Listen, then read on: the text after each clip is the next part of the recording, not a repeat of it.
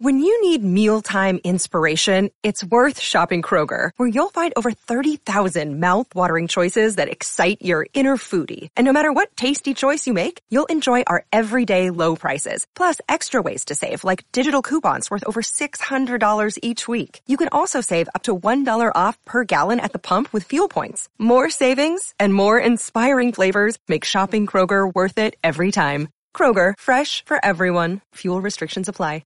While your local public television station holds its fundraising drives, WealthTrack is focusing on new topics for our podcasts to help you improve your portfolios and finances. Check them out on wealthtrack.com. During Women's History Month, WealthTrack Women is featuring women who are making a difference in business and finance. Join us for career advice from 3 successful women entrepreneurs, including Swell's Sarah Kaus. Pension expert Teresa Ghilarducci provides timely retirement solutions. Award-winning wealth advisor Karen Altfest explains her women-centric approach.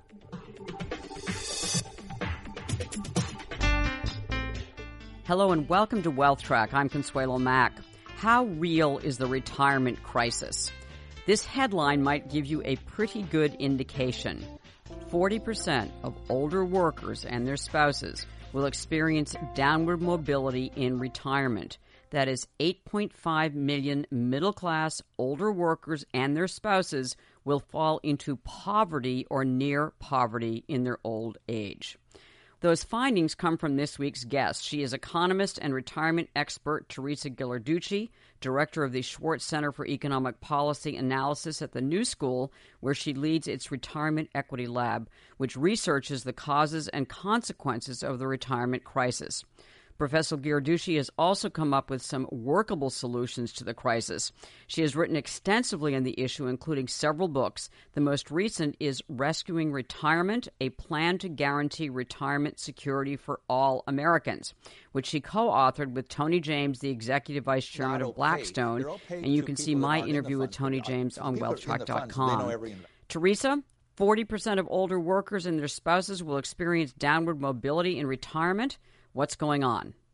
Well, 40% of middle-class workers who are about ready to approach retirement don't have enough money in their retirement accounts or don't have any retirement accounts. So when they reach retirement age, they will only depend upon Social Security. And Social Security isn't enough to maintain a middle-class worker's retirement standard of living. You know, the standard of living they reached when they were working. And what's happening is not so much the fault of the workers who are coming into retirement. The problem is that this cohort, this generation of workers, have lived under an experiment in the United States, a kind of a do-it-yourself experiment, where governments have shrunk their pensions, especially Social Security, but also Medicare premiums went up. And companies have moved away from offering or expanding their retirement options. And so for the past 40 years, the boomer generation has really had to know the ropes and started saving from the moment they started working and kept that money in an account almost every year, for 42 years. For the system to have work for them, because that's unrealistic. We're now seeing the result of that do-it-yourself pension experiment we've been conducting for the past 40 years. This experiment is really for those who are lucky enough to have an employer-sponsored plan, a 401k, and of course IRAs are relatively new as well. But what about the rest of us, those who that aren't covered? Is their predicament worse or better than it was, let's say, 40 years ago? We were never in a golden age of retirement, let's say in the 70s and 80s, because not everybody was covered by a supplemental plan on top of Social Security. But the numbers were a lot larger than people thought. At any one point in time, there were about 60% of workers were covered by a defined benefit plan. But by the time a worker reached retirement, the chances that they had passed through an employer that had a defined benefit plan, or somewhere along the way they collected vesting benefits, was far higher than half. It was about 70%. And also those defined benefit plans were valuable if you were vesting towards the end of your working life, and that's when people would stop shopping for jobs and stay with an employer, for a period of time. So the data is quite remarkable, because I see retirees now who are living on a DB plan. Now, they're not rich on a DB plan, but they have spousal benefits, so a surviving spouse would have a steady income for the rest of their lives and sitting on top of Social Security. And the chances that someone with a modest DB plan would be poor in retirement is almost zero. They're kind of lower middle class workers with a DB plan. You remained a lower middle class retiree. Where we're seeing a lot of risk of poverty are older people who have some defined contribution plan or nothing at all. Because when you get older, that money runs out, or when you're living alone and the money has already run out, and you actually have a little bit more expenses when you're living alone, because two people can live a lot cheaper per person than one person. So the defined benefit system was not perfect, but it was much, much better than the system we have now. Your thesis is that it's not our fault, that basically it's the do-it-yourself system, is this experiment, as you've described it, that really is the main problem. But when I look at the savings rates, for instance, and this has been something that, for the last 40 years, as a matter of fact, that the savings rates of the U.S. have overall declined, and you're an economist, so you tell me if that's accurate. But isn't it also the case that we've become, much more consumer-oriented, and that, in fact, that we're not saving enough? Don't we share some of the responsibility for our retirement security? The idea that we can blame the victim, this generation of workers without enough savings in their voluntary accounts, is the first place I went to as well. We're ruining the environment with our consumerism in the third world. And was there something about credit cards and advertising and even social media that made us more present-minded or wanting more immediate gratification? And the research just doesn't show that's true, that humans really haven't changed that much over the past 70 years. When we had a defined benefit system and longer-term relationships with our employer, which actually provide a platform to save for retirement, humans were just as impulsive as they are now. So what has caused the big break is that we don't have the institutions that help people save, and that explains the decline in the savings rate and the accumulation for retirement, not a change in personality. Also, you would think that people in France or Italy, places where the joy of living is even better, have better institutions for retirement savings. So if we think that Americans are pretty much facing the same kind of cultural changes that other Europeans are, it's really the Americans that have really fallen off. And it's institutional. But the idea of blaming the victim and wanting to be able to control our own destiny, that's an important human reaction, is to say, hey, if I just saved more, if I do save more, I can save myself. The flip side of that is to blame yourself and to not be accurate in blaming really the victim. It's our failed system that's flawed, not flawed human beings. And even if we are flawed human beings, we should have systems that help us do the right thing.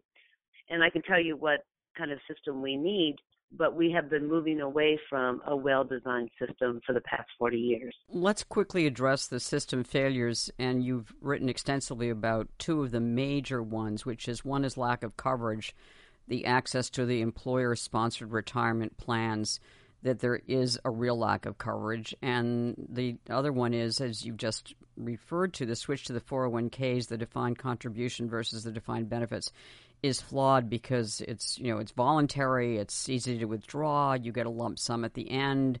There are all sorts of hazards there. So do you want to just quickly address the failures of this do-it-yourself retirement system?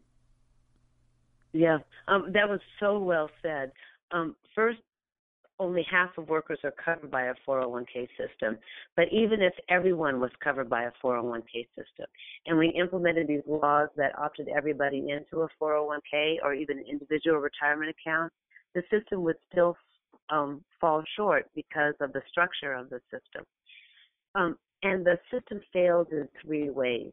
A system has to be able to help people accumulate enough money for over their entire working life. And most people want to. Nobody is clamoring to make Social Security, for instance, voluntary.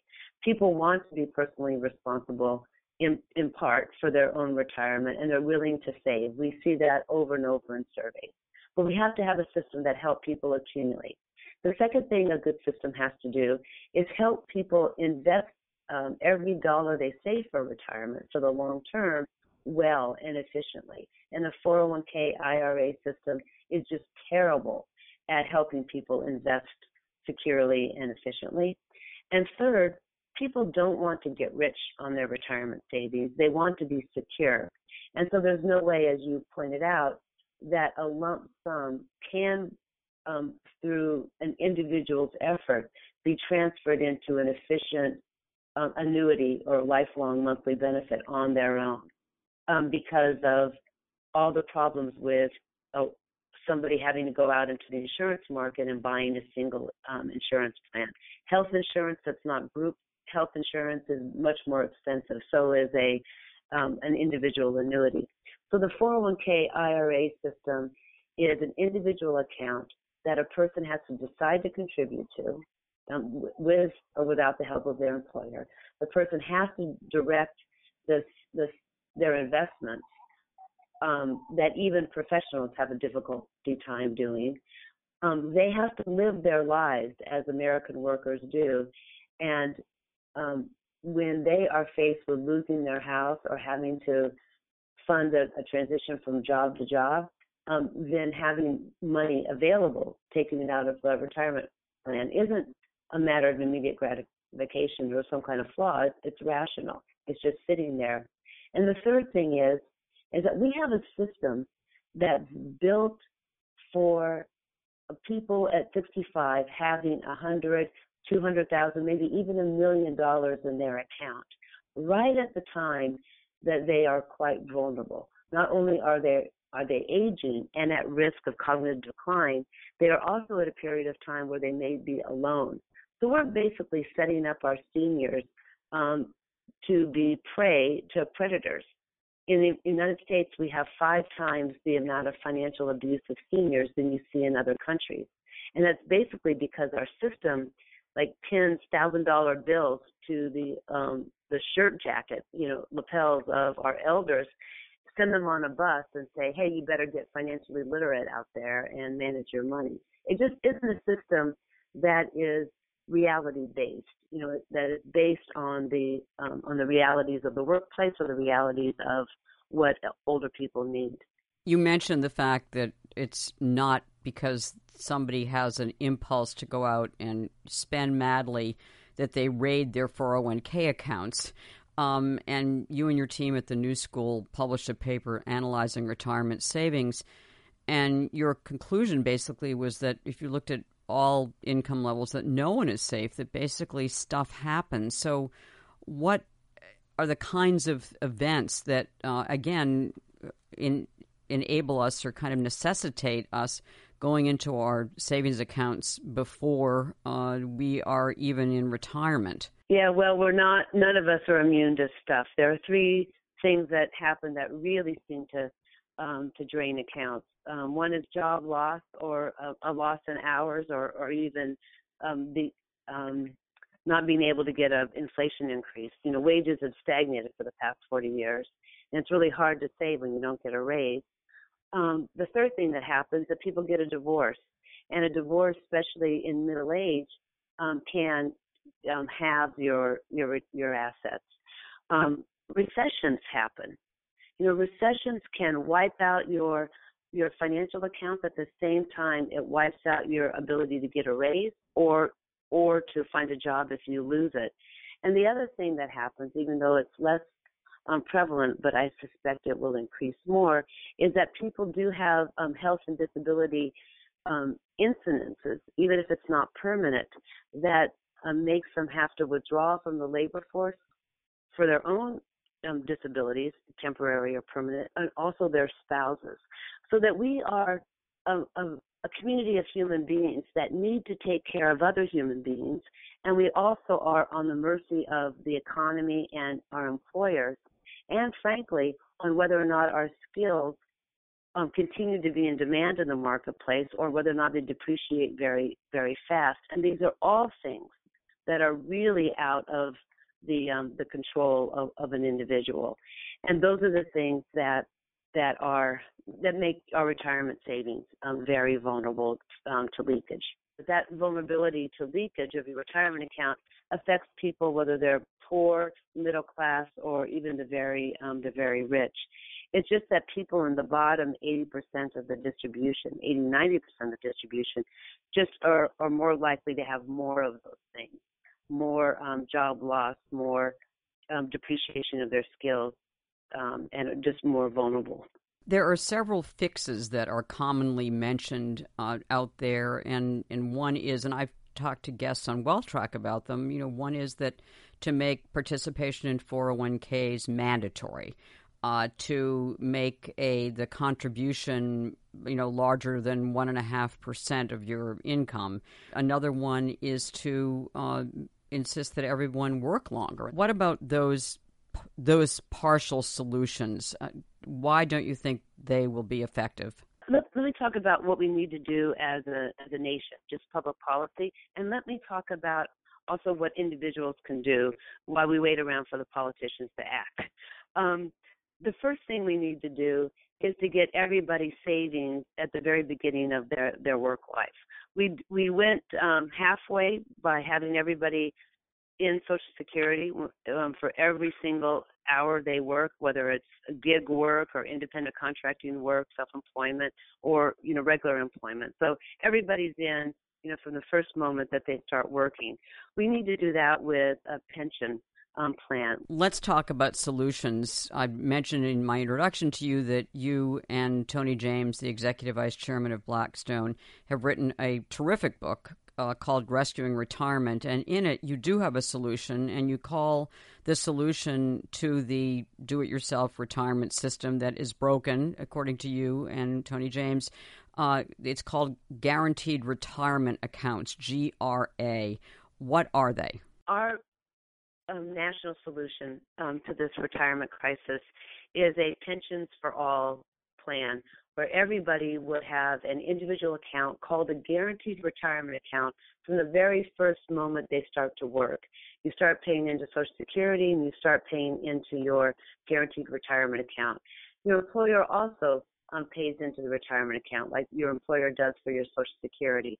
We propose that we start at a minimum of 1.5% for each the employee and the employer. For a young person who starts at that level, they could just ratchet that up gradually over time, and they would be able to maintain their living standards. For most of us, we would want to contribute a lot more than just the total 3%, 5%, even 6%, 7% would make us really comfortable in retirement. So we would get everybody in and everybody saving, employer and employee. We would also have these accounts professionally managed, so a worker wouldn't have to decide whether or not they should have equities, bonds, this kind of equity, that kind of bond. They'd be tempted to time the markets. We just have a track record to show that individuals don't do as well as professionals. We would also have a board that would make sure that the choices people had to invest in or the kinds of managers would be highly regulated. We don't have that kind of guarantee now. And at the end of their working life, they would be able to take that lump sum and convert it into a guaranteed annuity for life, just like Social Security is guaranteed. So they wouldn't have to worry about being old and suffering through a recession. So that's what a guaranteed retirement account is. And it's a bold plan. I think several politicians are interested in that plan, and also Republicans and Democrats are interested in that plan. The politicians are, and so are voters, because it folds in and adds in personal responsibility along with help with a well-designed structure or platform. And I might add that among the benefits, one is that it's self-funding because the worker and the employer are contributing to it kind of from the get-go or whenever they start. And also it's paid through the Social Security system, so you're not creating a new bureaucracy, right? That's exactly right. Your pension plan can never be underfunded. It's self-funding. There's no exposure for the government. And the Social Security system is so efficient. It knows your number. It knows where you work. It already tracks, your employment.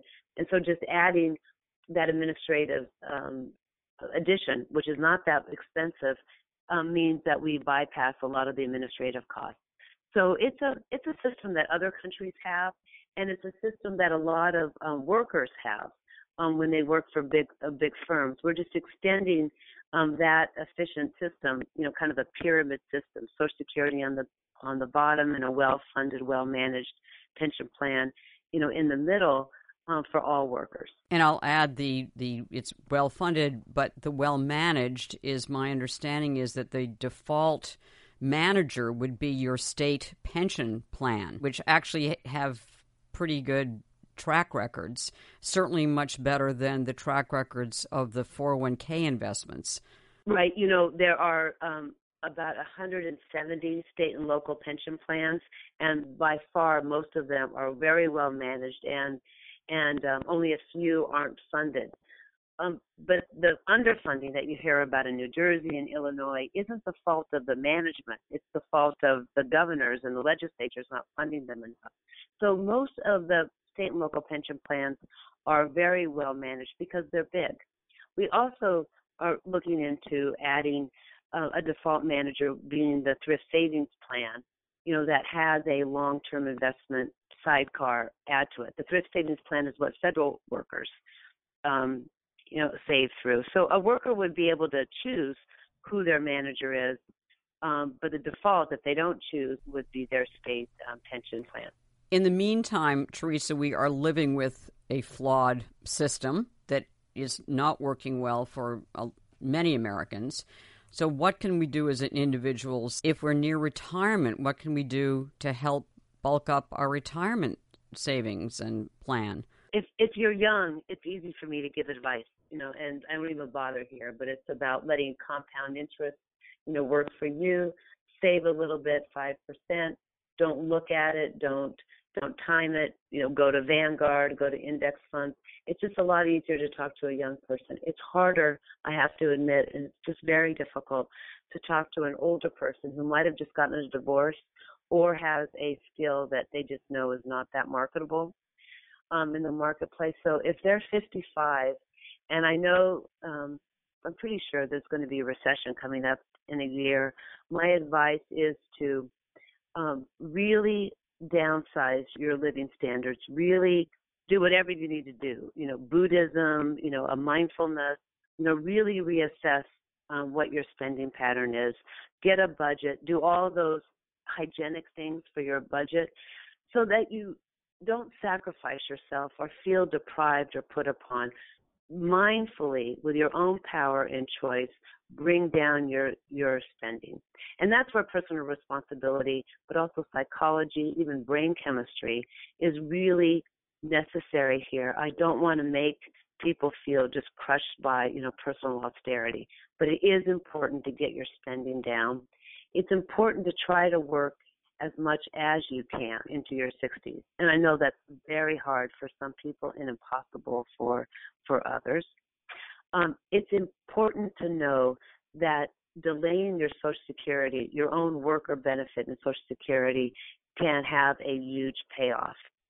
So even if, let's say you're 62 and you have $40,000 in your IRA or your 401k, I would suggest living on that with a little bit of work, maybe bringing in a boarder, doing a little gig work, anything you can to delay even 6 months or a year.